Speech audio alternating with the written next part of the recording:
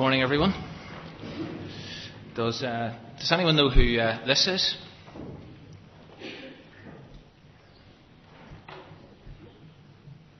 Yeah? Katie Piper. Thank you, Catherine. Katie Piper has become quite well known as a result of a Channel 4 documentary based on her story that was first shown in October 2009 called Katie, My Beautiful Face. And then more recently, during March and April of this year, a 4-part series was screened called Katie, My Beautiful Friends.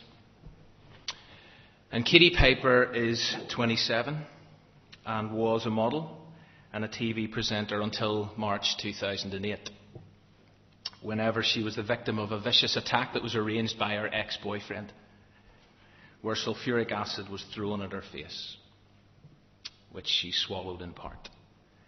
And as a result, she was placed in an induced coma for 12 days. Her weight dropped to 38 kilograms, and she went through a total of 40 surgical operations to treat her injuries.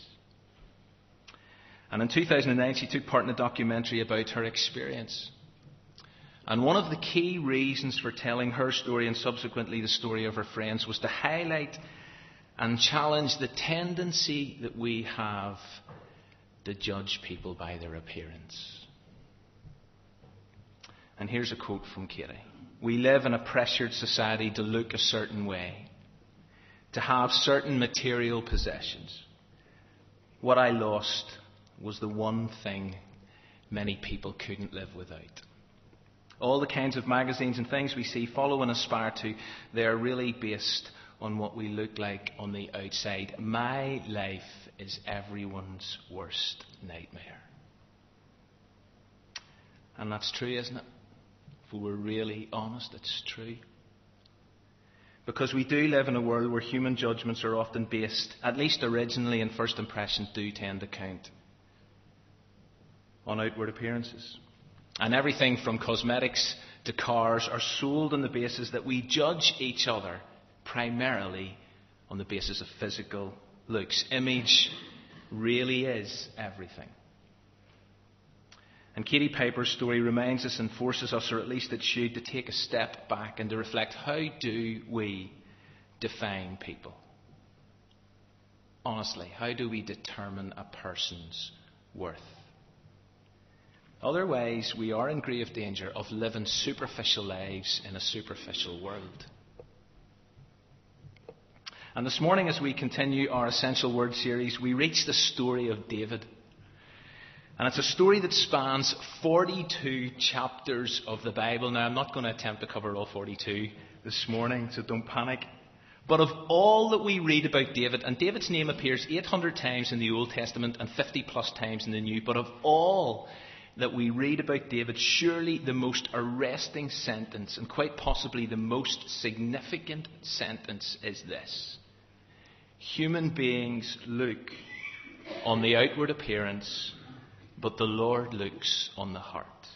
Do you know, you all look great this morning. Honestly. And there's no exceptions to that. You all look great this morning. But do you know what the core issue is?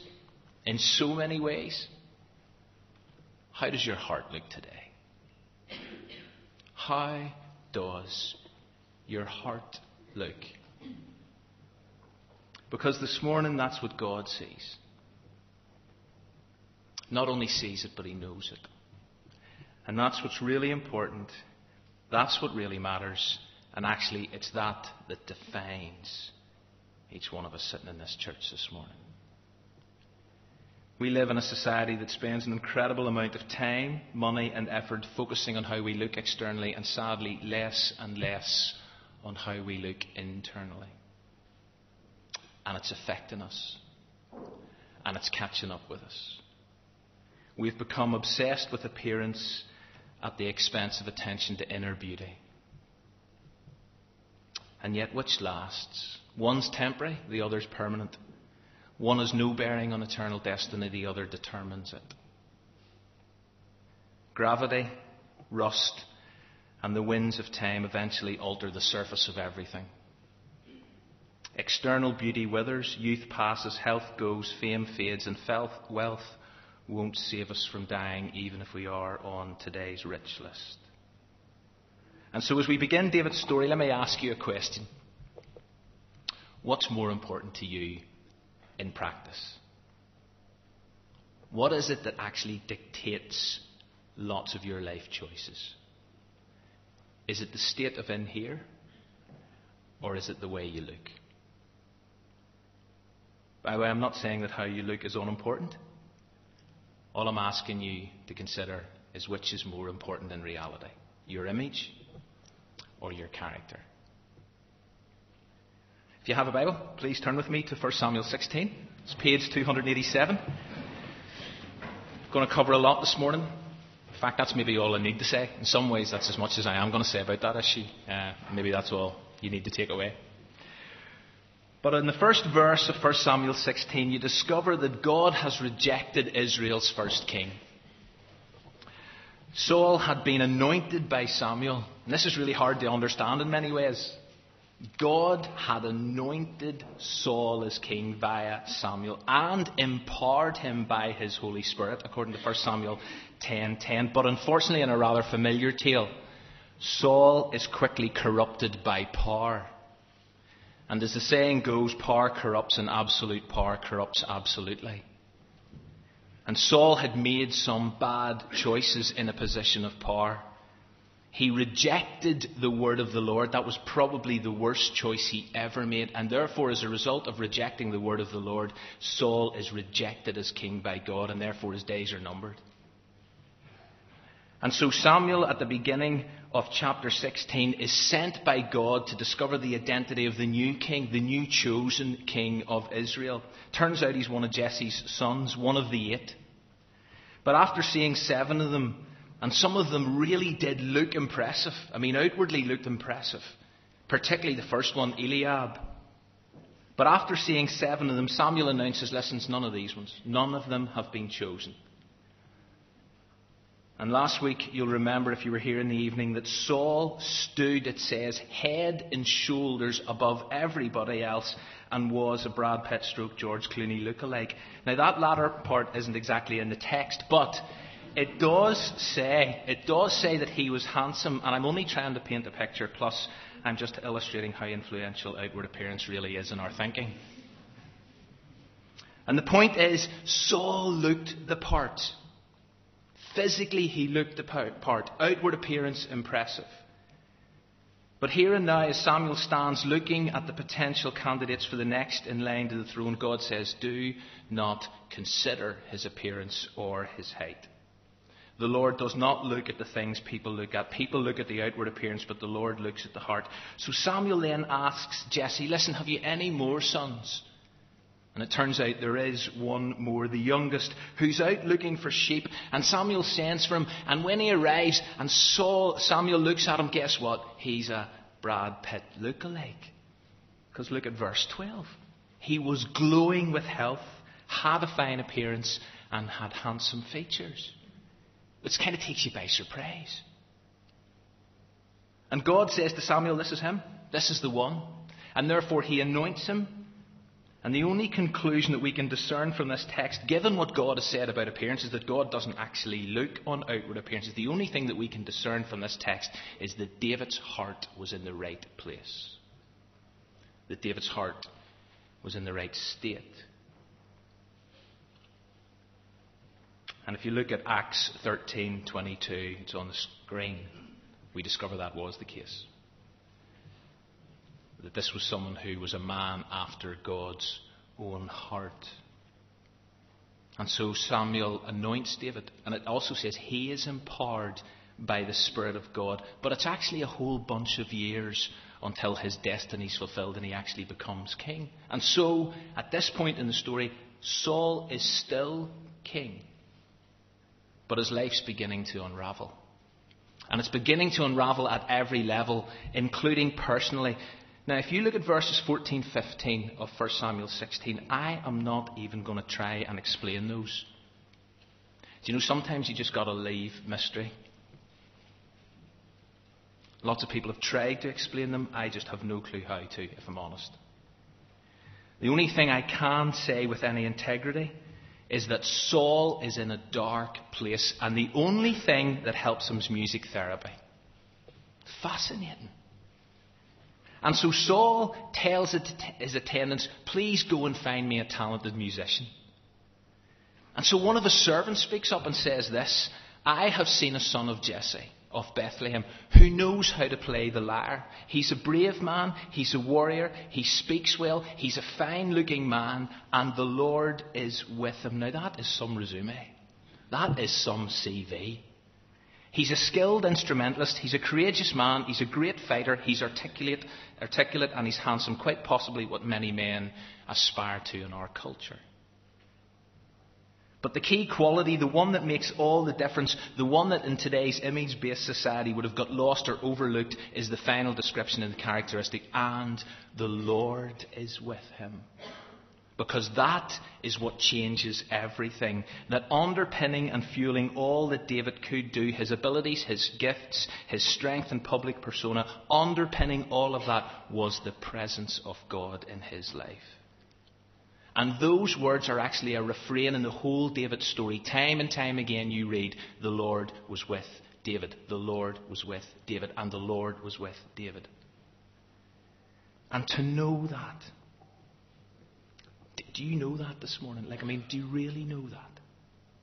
Because to know that must inspire confidence. But for others to observe it about your life is an incredible testimony. That when someone else is commenting on your life, they don't just remark on what you can do.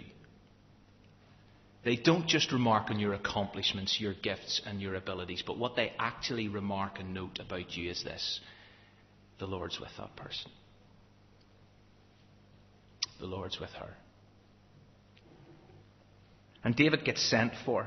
And he comes and he enters the king's service. And you actually read, although the NIV I don't think really does justice to this, because the NIV kind of says he liked him a lot.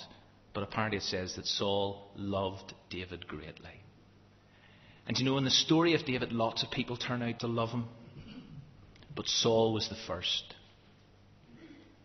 And sure enough, whenever the darkness descended on Saul and David played, Saul found relief. And so chapter 16 closes. And then we come to one of the best known stories in the Bible. And even for people who don't know the Bible, even for people who have never read it, the phrase, the term, the words David and Goliath, they mean something. Those words, that phrase means something. And therefore what I want to do in the short time I've left is just give you 5 key lessons that spring out of this story. But let me just give you the details. The setting is this vast canyon. Some people reckon it could be anything up to half a mile wide. And on one slope an army is assembled ready for the fight, and on the other facing them stands their opponents hungry for a fight. When all of a sudden out of their ranks steps a monster of a man, if he is indeed a man. Could be 10 feet tall. And he's kitted out in the best of gear. And as he walks forward, he lays down a challenge to the opposition. And it's a common tactic used at the time. And it involves a one-on-one representative scrap. And the stakes are high. The stakes are it's last man standing. The two will fight to death. And the losing fighter's army must surrender and become subjects of the enemy. And when you're 10 feet tall and built like a brick house, there aren't many people willing to step into the ring with you. And so, not surprisingly, no one volunteers. In fact, the army and the king are scared witless. And so there's a stalemate. There's a complete standoff. And incidentally, Saul, as I said a moment ago, stood head and shoulders above everyone in Israel. So if there was anybody that was big enough to actually go and fight this giant, it should have been Saul. But there's no chance of that happening. And every morning the Philistine steps forward and he shouts abuse. And it happens 80 times. 80 times he comes out and shouts abuse at the opponents. Twice a day for 40 days. There's that significant time frame again. And 3 of David's brothers are part of the army that are facing this giant. And one day their dad decides he's going to send refreshments to the front line. And he decides that David is going to be the courier. And so off David sets, probably quite excited at the prospect of seeing some serious action. And he arrives to discover nothing's happening. Nothing. when all of a sudden out steps the Philistine and everyone around him either freezes or runs, and David is puzzled, and David says, what is going on? And he's told that, listen, if anybody will go and kill that gladiator who's voicing off, they'll receive a massive financial bonus, plus they'll get the king's daughter in marriage. Now, unlike everybody else, it appears that David's not scared. And in fact, he's not only not scared, he gives it a bit of verbal himself. He actually says, who is this uncircumcised Philistine, which is a bit personal, that he should defy the armies of God? And off to one side, as David's eldest brother hears this, he loses it. He absolutely loses it, and he launches into an incredible assault on his youngest kid, brother. And he abuses him for turning up in the first place. Why are you here? But then he attacks David's character. He says, you're conceited, David. You're conceited, and you have a wicked heart. You're conceited, David, and you have a wicked heart. Fair play to David, he doesn't react. He simply heads off to speak to someone else. And word gets back to Saul about David's bravado, and he sends for him. And the first thing that David says in Saul's presence is this: listen, I'll fight him. I'll fight him. And the king laughs. But David doesn't back down. And David goes on to tell the king about his fighting experience to date. And Saul thinks to himself, I've got nothing to lose. This has been going on for nearly 6 weeks. And so he says, okay, David, you've got permission to fight him. And incidentally, the Lord be with you. Which is interesting. And Saul offers David his armour, but it's far too big for him, and so David takes it off, and he walks to centre stage, and all he's armed with is a stick, a catapult, and 5 stones, and at this point he could have cut the air with a knife. No one surely could believe what they're seeing. Where are David's 3 brothers at this point in time in the story? Why are they not grabbing him? Why are they not trying to knock sense into him? But they don't. They just let him walk. They just let him edge towards his destiny. And no one is more surprised than the Philistine. And with utter contempt, he threatens to rip David apart and feed his young flesh to the vultures and the wild coyotes. And then David speaks, which is brave in itself. And he says something along these lines: you are about to fight me with an impressive arsenal of weapons, but I come against you in the name of the Lord Almighty. And he doesn't stop there.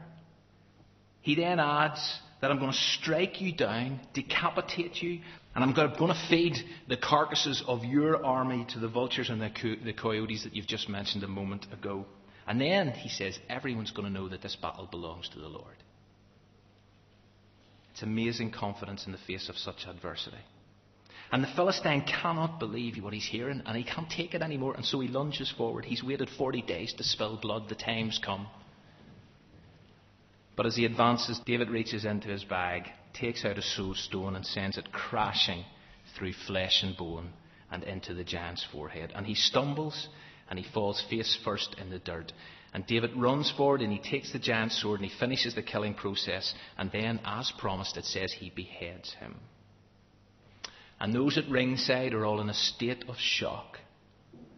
And as the reality dawns that their hero has been brutally killed, the Philistine army panic and they turn and they run for their lives. And all of a sudden the Israelite army surge forward for the very first time and they give chase and they kill many and they return to plunder their camp.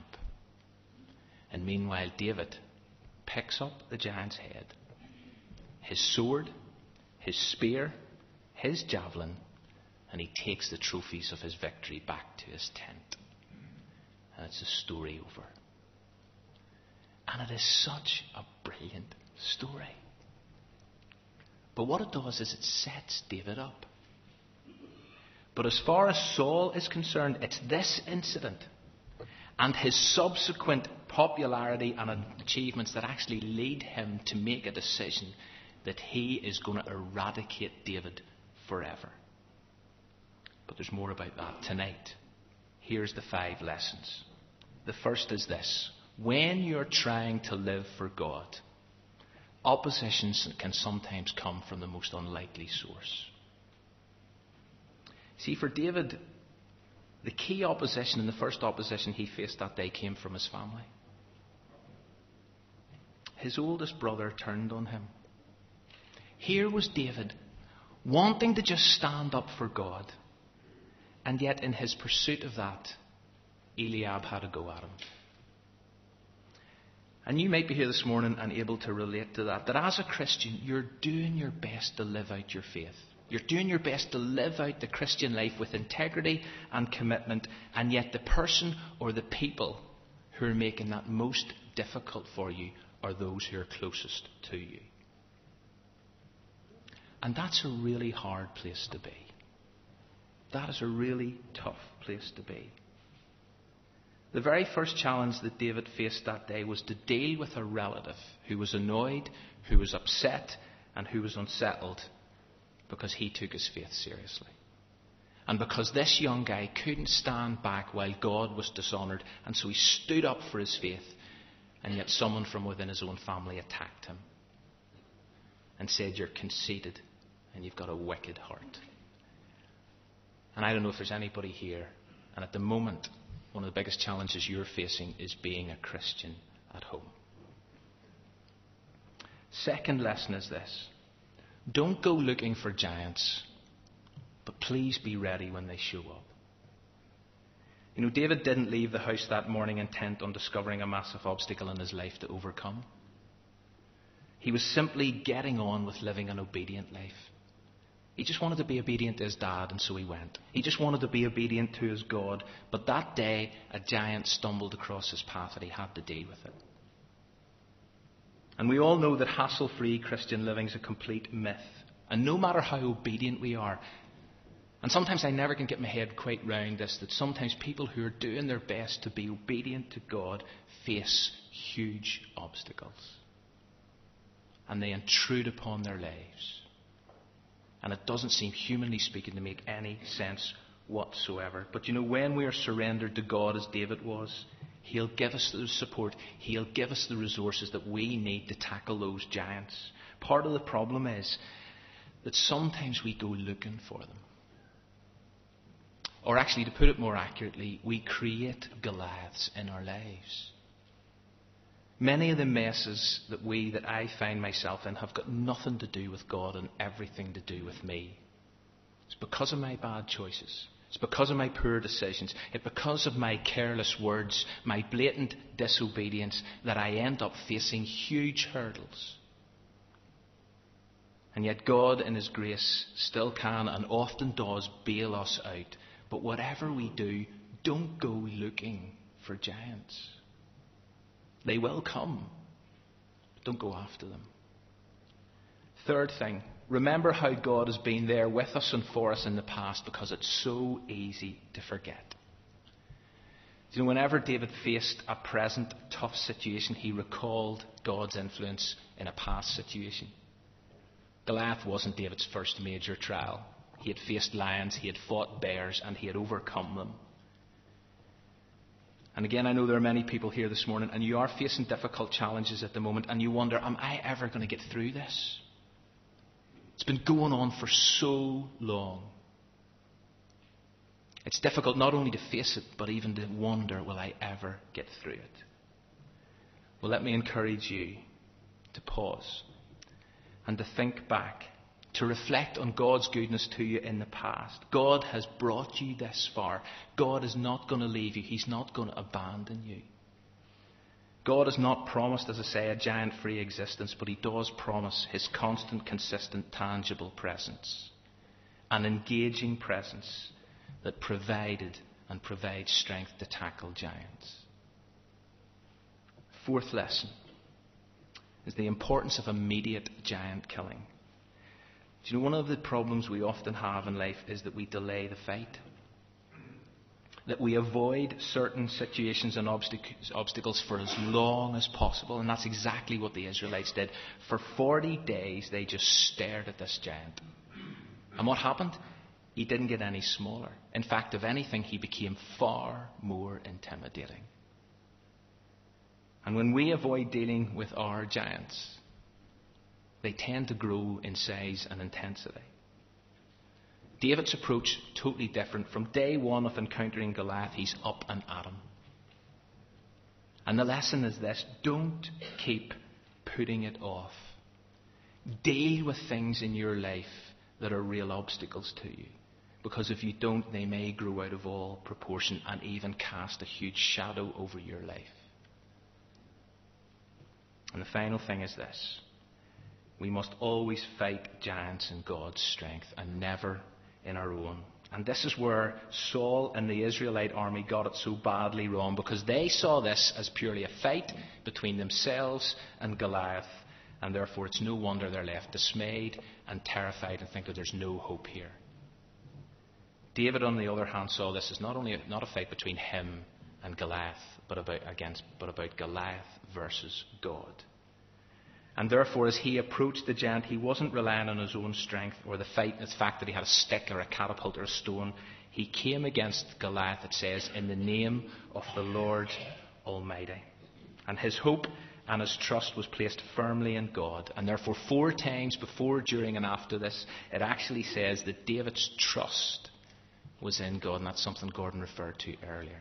Where is your trust this morning? Where is my trust? Saul and the Israelites thought, look how big that giant is. David looked at him and thought, look how big my God is. And no one backed David to win that day, but David didn't need anybody's backing. All David needed was God. And so his eyes were fixed firmly on him. And if God was for him, who could be against him? And so there are 5 lessons. Opposition can sometimes come from the most unlikely of places. Don't go looking for giants, but be ready when they show up. Remember how God has been there with you and for you in the past. Learn the importance of immediate giant killing, and always fight them in God's strength, not your own. And each of us, in 15, 20 minutes, half an hour, is going to walk out those doors.